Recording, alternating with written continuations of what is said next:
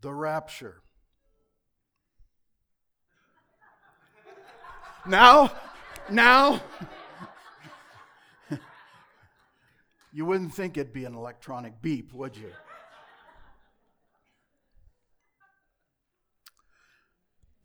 The rapture, part 1.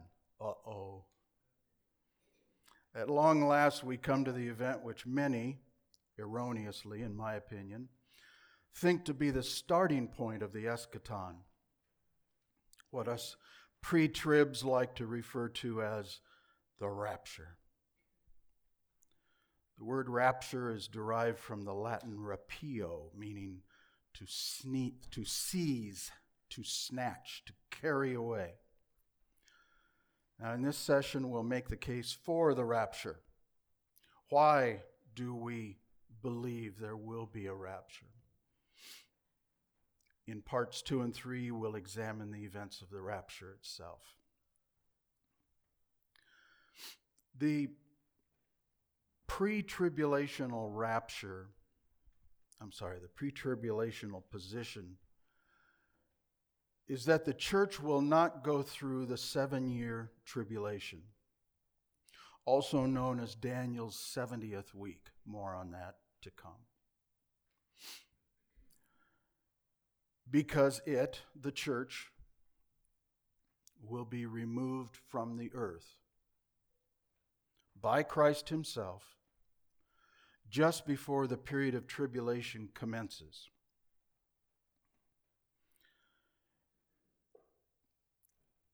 In fact, it's easy to conclude that the rapture event itself is actually the trigger, the breaking point that releases the events of the tribulation. That is, from an earthly perspective, underline, earthly perspective, waiting in the wings is Antichrist, who sees the elimination of the church from the earth as his opportunity to begin his campaign. Now's the time. Got that church out of the way. I can imagine him wringing his hand, saying, "Oh boy, oh boy."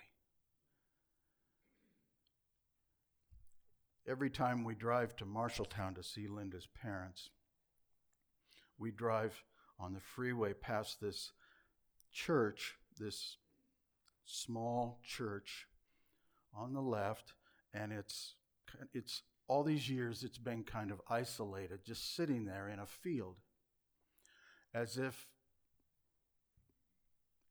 there aren't very many people coming there. That's the impression you get. Well, in the last year or two, a developer has put in streets surrounding the church. And I can imagine the pastor going, oh boy, are we going to start packing them in?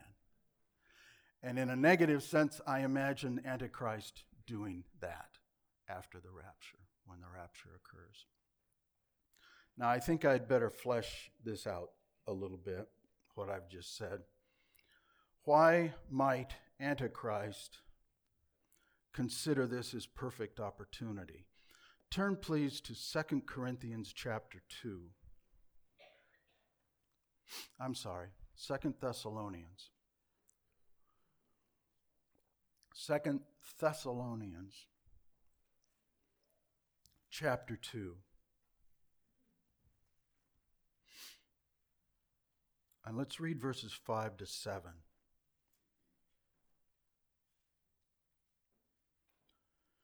Do you not remember that while I was still with you, I was telling you these things?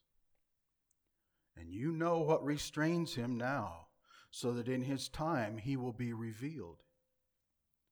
For the mystery of lawlessness is already at work. Only he who now restrains will do so until he is taken out of the way. Now that's pretty opaque, isn't it? Pretty mysterious. Now understand, many do, but but not everyone agrees with the position I'm about to state.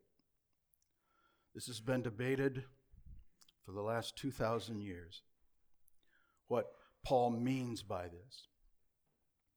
I believe this passage refers to the removal of not just the church, but the Holy Spirit from earth. He is the restrainer at the rapture. Now, I'll not take the time here to substantiate this. If you want to take issue with me, I recommend that you read pages 160 and 161 of my Thessalonian study, which details this. Then we can talk. There will come a moment in time, a season, a proper time in the life of the Antichrist, when Father God will declare, now. Suddenly, without warning, the righteous force of the earth, of the church, good grief.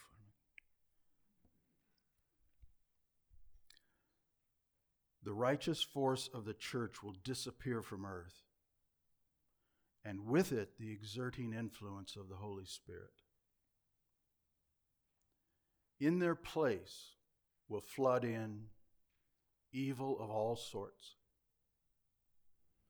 and the, quote, man of lawlessness, end quote, will gradually show himself to be the Savior, in scare quotes, for which the world has been waiting. He will be a sweet talker. He will be the salvation for everybody. He's got all the answers. He's going to take care of them. Everything's wonderful. Until 3.5 years later, when he sets himself up as God in the temple in Jerusalem. Then it'll be too late. He'll be winsome, agreeable, helpful, because, like his Father, he will be a liar of the first order. A good liar. Then, after a few years, when he takes his seat in the temple of Jerusalem, he will be revealed for what and who he truly is, the Antichrist, evil incarnate. And the period that follows, the second 3.5 years, the Great Tribulation, will make the previous 3.5 years look like a walk in the park. Now, we don't think about this very much. I don't believe we do. Quite to the contrary, we think things are pretty bad now. How many of us go to bed at night thinking, it can't get any worse than this? The people in charge, the things they're doing, the things they're not doing, the things they are not respecting. We think, come Lord Jesus, can't get any worse than this. It will get worse. This is nothing.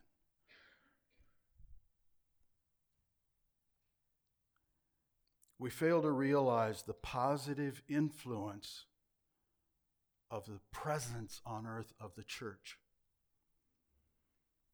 In so many areas, in so many countries today, we think the church is impotent. And by what we would like it to be, it is. But just imagine what happens on this earth when every church like this, all the way around the world, gone. Now that would be bad enough. My contention is when that happens, the Spirit is gone too. There's no believers on the earth. There are no organized bodies of believers, no churches. No Spirit. Evil says, now's our chance. They can do whatever they want in a supernatural sense.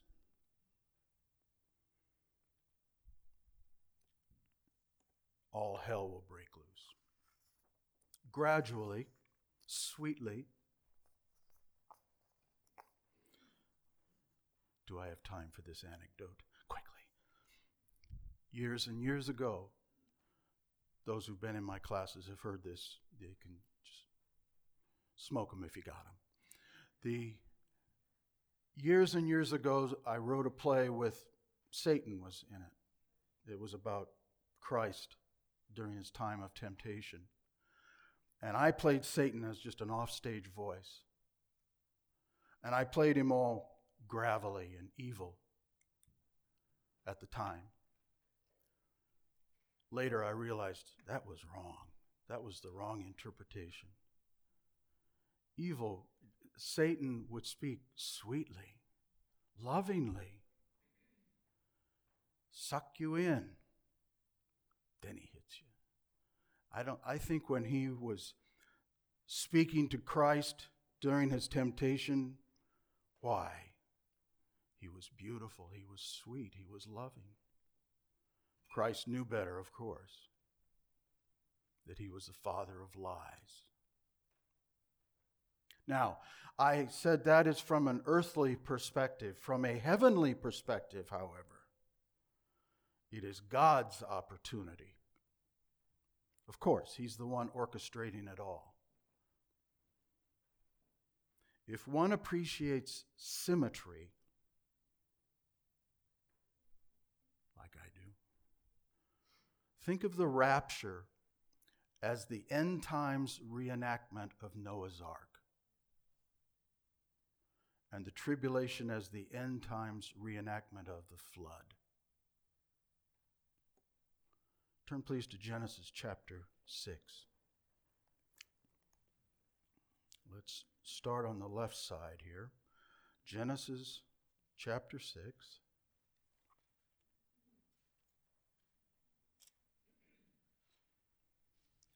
Verses 5 to 7. Genesis chapter 6, verses 5 to 7. Yahweh saw that the wickedness of man was great in the earth, and that every intention of the thought of his heart was only evil continually. And Yahweh was sorry that he had made man on the earth, and it grieved him to his heart. So Yahweh said, I will blot out man, whom I have created from the face of the earth, man and animals and creeping things and birds of the heavens, for I am sorry that I have made them. I'm sorry that I made. Why did I ever do that? Now, all the way to the end. Revelation 6, please. This is just some of what will occur. Just a taste of what will occur during the tribulation. Chapter 6, verses 12 to 17.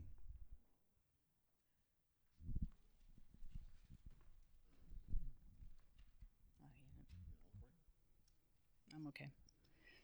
When he opened the sixth seal, I looked, and behold, there was a great earthquake, and the sun became black as sackcloth, and the full moon became like blood, and the stars of the sky fell to the earth, and as the fig tree sheds its winter fruit when shaken by a gale.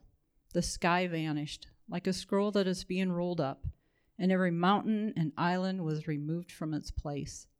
Then the kings of the earth, and the great ones, and the generals, and the rich, and the powerful, and everyone, slave and free, hid themselves in the caves and among the rocks of the mountains, calling to the mountains and rocks, fall on us and hide us from the face of him who is seated on the throne, and from the wrath of the Lamb.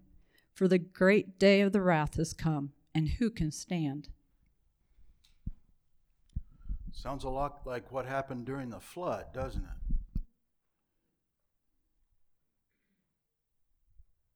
How bad it must be to say, please, mountain, fall on me. Kill me now.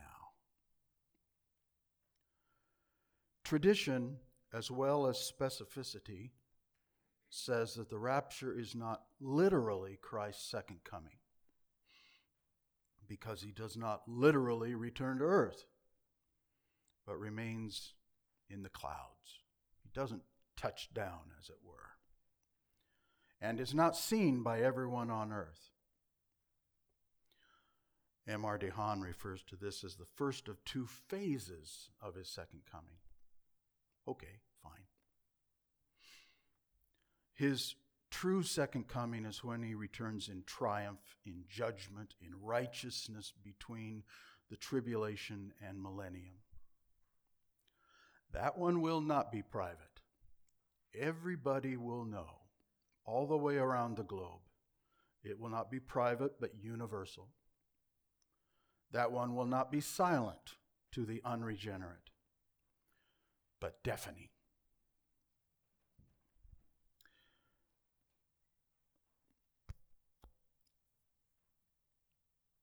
It's time to throw in a sidebar here about a different position closest to ours regarding the eschaton.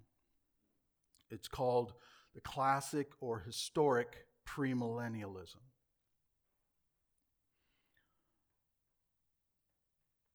This position has the events roughly in the same order,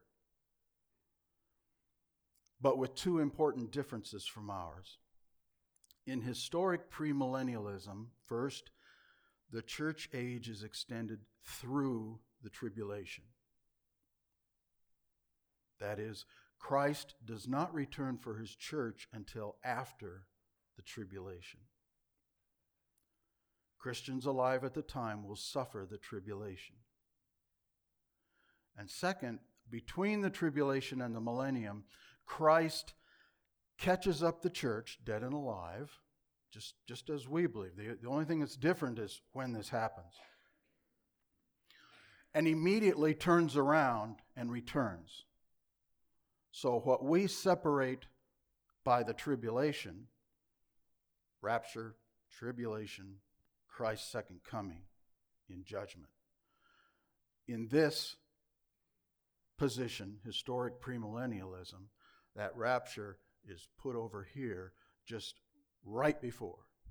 So Christ comes, takes up the church, because God's word says he returns with his saints, and then immediately comes back for judgment.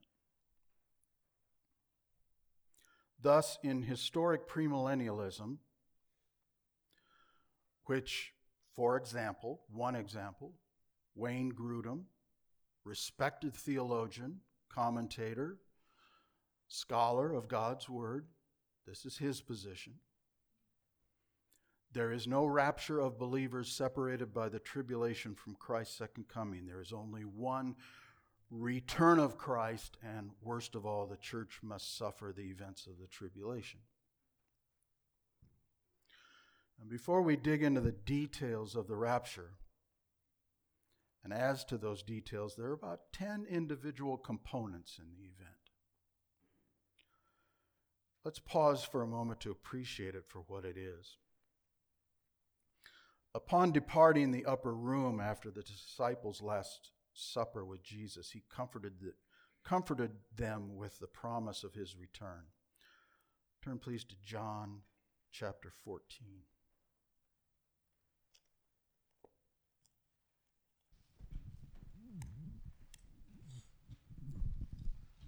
Gospel of John, chapter 14, verses 1 to 3.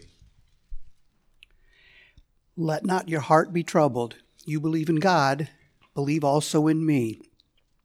In my Father's house are many mansions. If it were not so, I would have told you.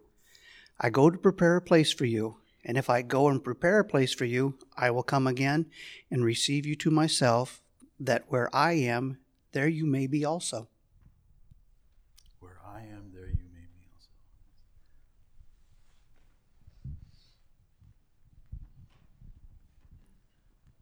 That word translated receive or take is a wonderful word choice by the Savior in this context. The Greek paralambano means to receive near.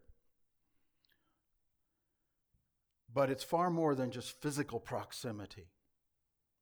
It includes the idea of associating with oneself in any familiar or intimate act or relation. It's a picture of Christ Jesus returning to warmly embrace those who are his own.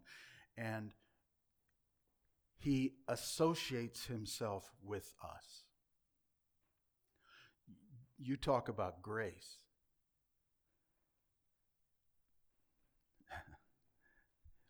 with me. He wants to associate with me.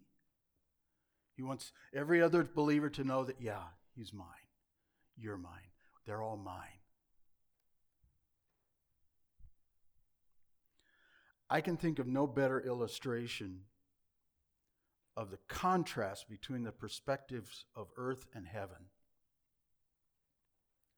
Thinking in human, fleshly terms, if any one of us had made the kind of sacrifice Jesus made for sinful humans, I imagine our response might be something like, hey, after what I did for you, you owe me.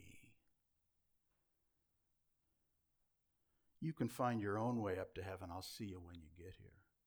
I've already done for you. You're on your own, buddy. That's the philosophy of this earth, this culture. But of course, that does not at all reflect the perspective of heaven, nor the heart of our Savior.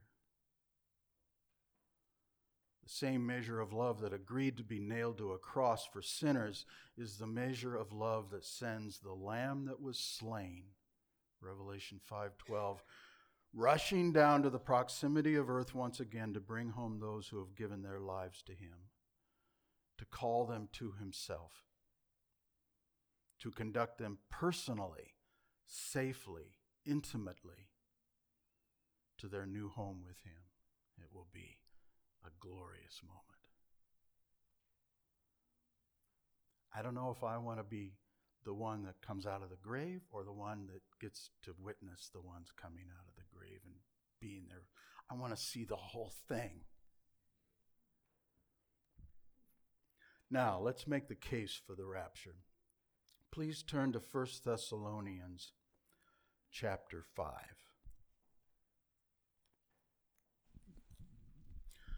Although it is indeed mentioned elsewhere, the best sources for detailed information about the rapture are found in Paul's first letter to the Corinthians and his 2 letters to the Thessalonians. One of the challenging aspects of eschatology is that some terms or titles of events seem to be moving targets, difficult to place. Well, is he talking about the first part of the tribulation or the second part of the tribulation? Is it referring to his judgment, his wrath? What's going on? Where do I place this? Trust me, for 2 years I said, would you just tell me? Just say it flat out.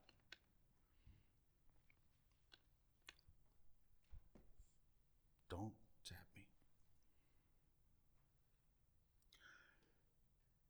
One of the more obvious examples of this is, quote, the day of the Lord, end quote, which the Apostle Paul references in the first few verses of chapter 5. Let's read chapter 5, verses 1 to 2. Now concerning the times and the seasons, brothers, you have no need to have anything written to you, for you yourselves are fully aware that the day of the Lord will come like a thief in the night. By using the phrase, the day of the Lord, Paul refers to far more than just the initial moment of the rapture. That phrase is used elsewhere to refer to and include, for example, the ultimate overthrow of God's enemies, which can include the idea of judgment, Isaiah 2:12, 1 Corinthians 4:3-5. A day of national deliverance for Israel, Jeremiah 30:8-11.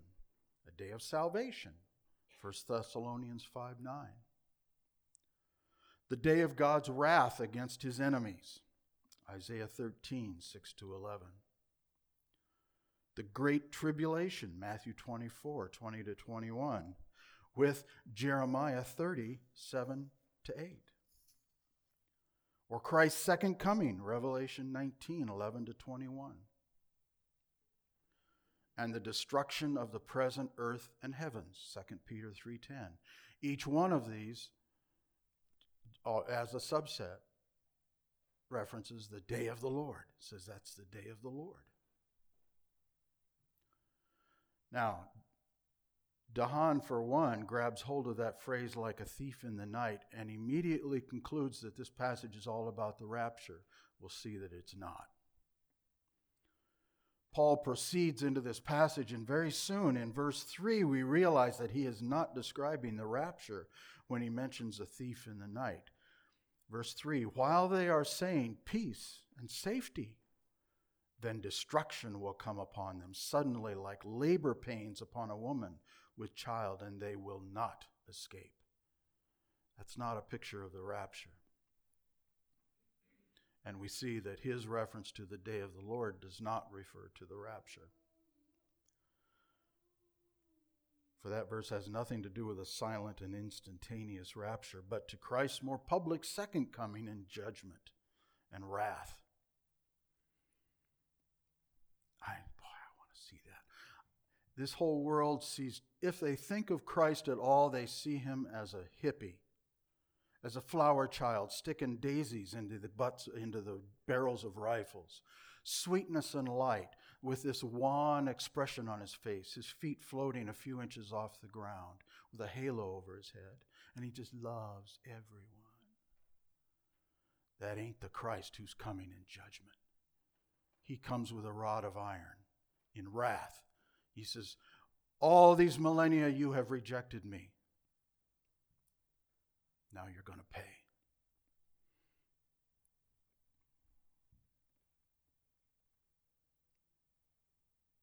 Paul then proceeds to contrast those in darkness, that is, those who will suffer God's wrath, with those in the light or day, and that, quote, you brethren are not in darkness, end quote. And he concludes his thoughts on this with verses 8 to 10. Chapter 5 still, verses 8 to 10. But since we are of the day, anytime you see the day, that's eschatological. Let us be sober, having put on the breastplate of faith and love, and as a helmet, the hope of salvation. For God has not destined us for wrath, bingo, but for obtaining salvation through our Lord Jesus Christ, who died for us, so that whether we are awake or asleep, we will live together with him. The key verse for our purpose is verse 9. God has not destined us for wrath. That is, he uses us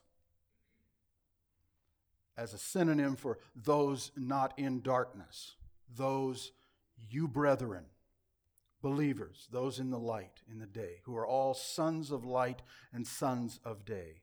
Verse 5. Believers have obtained salvation, soterios is the Greek, from that wrath through our Lord Jesus Christ. Now, the word soterios is one of those Greek words that can be used in all kinds of different situations. It means salvation, exactly. It means to save.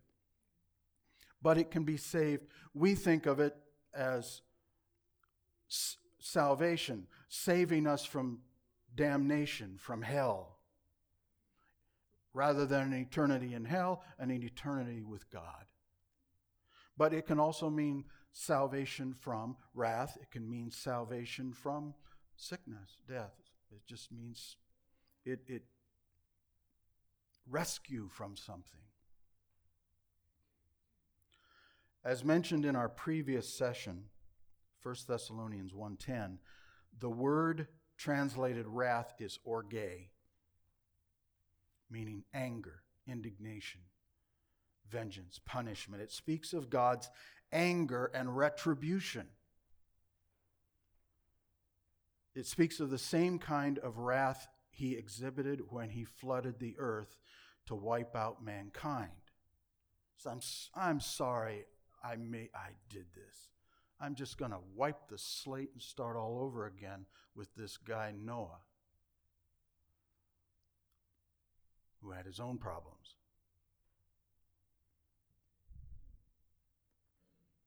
So why, if this wrath, this tribulation speaks of God's anger, and it is a picture of his retribution against all those who have rejected him, why would he inflict this on those who have embraced Christ? The 7-year tribulation period, and especially the second half, the Great Tribulation, will be a terrible time to be alive on earth. Terrible. When one reads in the Revelation the heavenly perspective of the tribulation period, the hideous plagues and pestilence and utter destruction inflicted on the earth's inhabitants by God and his Christ and his angels, there's no better picture of God's wrath inflicted upon the sin and depravity of this world. Everywhere in God's word, when he says, when we complain in the Psalms, like Psalm 73, why are you letting them get away with this? This is where they don't get away with it. The beginning, the tribulation is the beginning of them not getting away with it. What the Lord God will release upon the earth during the tribulation, no sane human being would wish to experience.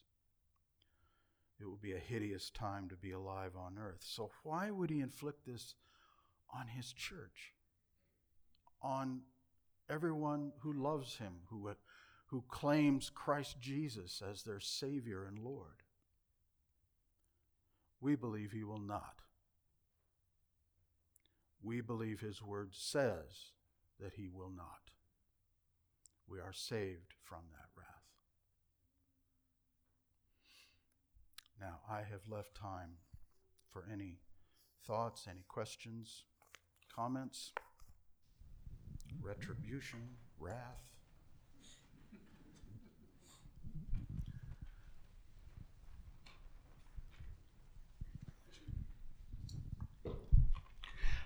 You know, Scripture tells us that God knows everyone who will be saved. It's part of his plan. Does Satan know those same people, or is he just picking through what's left? Does that make sense? Do you think he has access to that same list? Or is that, above your pay grade? I don't know the specific answer to that. But Satan is supernatural. Satan has capabilities far beyond those of mere man, mortal man. But he's not God. God knows things he doesn't know. What baffles me is he's read God's word. He knows God's word.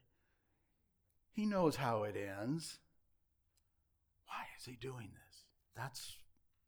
Except to just gather up as many souls as he can possibly get before his last day. That's evil. Well, I'm dead. I'm gone. Let's take as many as I can with me. That's all I can figure is his motive. But he knows how it ends. He's not stupid. Satan is not stupid. But as to your specific thing, I wouldn't think so. That's God's list. That's the book of life. No one's able to open the book, right? Except the Lamb that was slain. Yeah, Greg. We read 1 Thessalonians 5, the second coming, which isn't the rapture.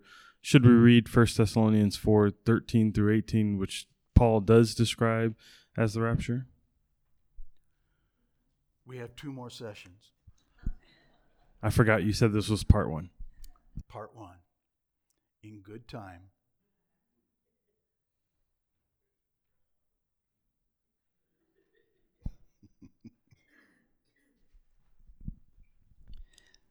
I appreciate you mentioning the classical view. I was hoping in the coming lessons you might touch a little bit more on why the change in the last 50 years from that classical view to the current view. I probably will not be doing that. Okay. I can certainly recommend some literature on that, but I probably will not be. I'll just be touching on the differences. But yeah, that is a good point, that, people like me who grew up in the church, we think, well, hasn't it always been this way? No. The idea of pre-tribulationalism, premillennialism, the dispensational position, that's relatively new in the history of the church. It's pretty much happened in the 20th. I keep forgetting we're in 21 now, aren't we? In the 20th century. What else?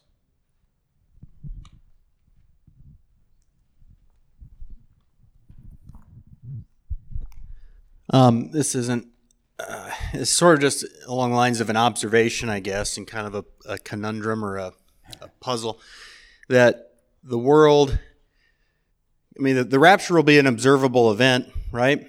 Or a noticeable event for those that don't go, right? Well, only in that certain people will disappear. Yeah. Probably a lot. It just is always interesting to me that there will be people left behind that will be struck with this prophetic promise of God being fulfilled. I realize that they're not believers, so that's not going to be their language that they're used to. But anyway, just that there will be people left behind, and that they will, I guess it's the depravity of the human mind that they'll come up with some other answer for that, I suppose. And or does the rapture prompt them to say, whoa, maybe my weird neighbor who kept going to church every Sunday was onto something? And will that not spark evidence of? I think it's all of the above. Yeah. I think it will be, there will be, I keep seeing in my mind, whenever I think of the rapture, I keep going back to this short video that was shown when Pastor Gary was here, Pastor Crandall. He showed it one Sunday morning, and it's profound in its simplicity. It shows a church much like this one, with all the seats filled and everyone there. And then there is this crack, as if there were a lightning strike just outside the window. Crack. And most everyone is gone. And what I remember in this video was those left behind, they're stunned. And the next moment, they just drop their head in their hands. I wasn't a believer. I wasn't a Christian. And I think those, they might say, they might turn to God. They might turn to Christ. There are others who say, okay, now's my chance.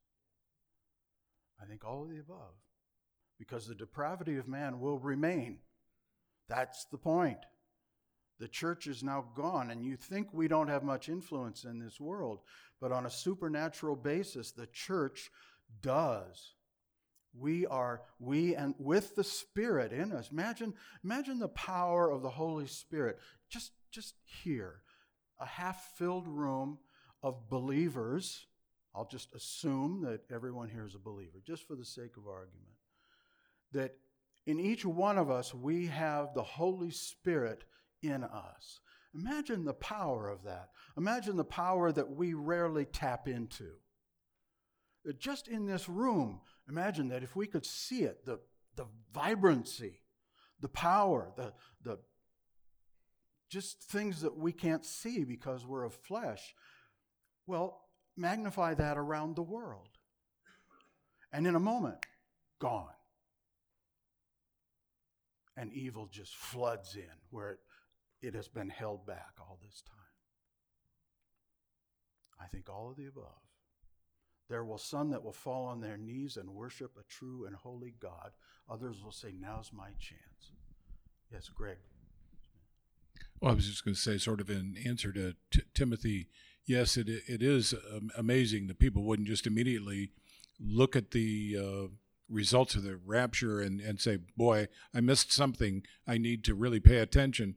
But we know that Scripture tells us that after unbelievers have gone through the tribulation and had the word proclaimed clearly during the tribulation, and they saw around them all sorts of supernatural events occurring, when the Lord does return and they see him, what's their response? Is it to fall on their knees and go, man, I just didn't get it, I'm sorry, and I see now? That's not the response. The response is to shake their fist at him so they no longer hide behind, well, I didn't know. Well, now they know, and the true reason why they didn't bow the knee before is evident. I knew, and I hate you for it. That's right. That's right. That's right. This may be going back to your paper you wrote, pages 168, 169, maybe. So if 160, 161. Let's get it right. 220, 221, you know.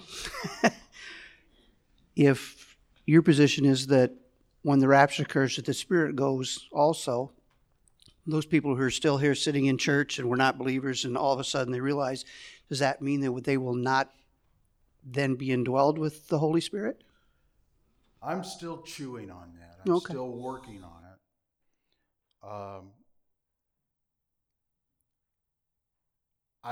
Because in my position, the Holy Spirit leaves with the church, that does not mean that he never comes back. For one thing, well, during the millennium, Christ is on his throne on earth. Does that mean we don't need the Spirit? Or is the Spirit there working on earth again? Because there are believers. Just as, Greg, you're right, there are those who still shake their fist at God and Christ Jesus. There are those who do believe. During the tribulation, there are those new Christians who do believe. Does the Spirit come back to them? I don't have an answer for that yet. During the millennium, surely with Christ on his throne ruling the earth, yeah, there'll still be those who hate him, but there will be new Christians who do. What the Spirit does at that time, I don't know the answer to that yet. I knew that question would come up, and I don't have it yet. I don't want to guess. I'm still looking at what God's Word says about that, if anything at all. Yes, ma'am. Hang on. Okay. With regard to that, maybe I missed it, but where did you say the scripture talks about the Spirit leaving? That's one question. And the second is, if people are still being saved, people will still be saved during the tribulation. And how can they be saved unless the Spirit draw them? Good point. Very good point.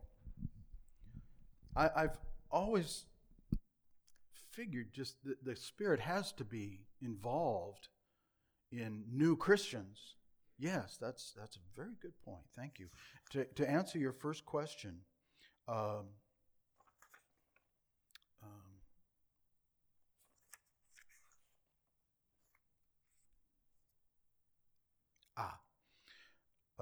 the answer to your question is 2 Thessalonians 2, verses 5 to 7. 2 Thessalonians 2, 5 to 7. And it's admittedly an opaque, hard to understand passage. Not everyone interprets it that way, but many do. Anything else? We're a little over. Just wanted to say, and on a great positive note, I like John chapter 14, and I like what you said. Jesus has done so much for us, and he could have left us on our own to say, I've done this for you, now you get your way to heaven. But he seals us with his Holy Spirit. And how important that Holy Spirit is to us daily now, that we could never live our lives for him without the help of the Holy Spirit in us. And he hasn't left us alone. He's coming back for us. He could have said, here, I'll see you in heaven. But he's coming back personally because he loves us to make sure we get to heaven. And he's going to make sure that we persevere. yes, we sing about that. We sing, He will hold us. And how wonderful that is what a promise that is when we realize that He is the one who comes personally and takes us home.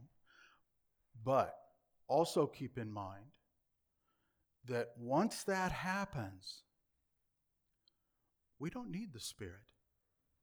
We're with Christ. Now, that sounds kind of cold. We don't need the Spirit. But the primary purpose of the Spirit is He is our guarantee, our promise. He's the one who guarantees what will happen in the future.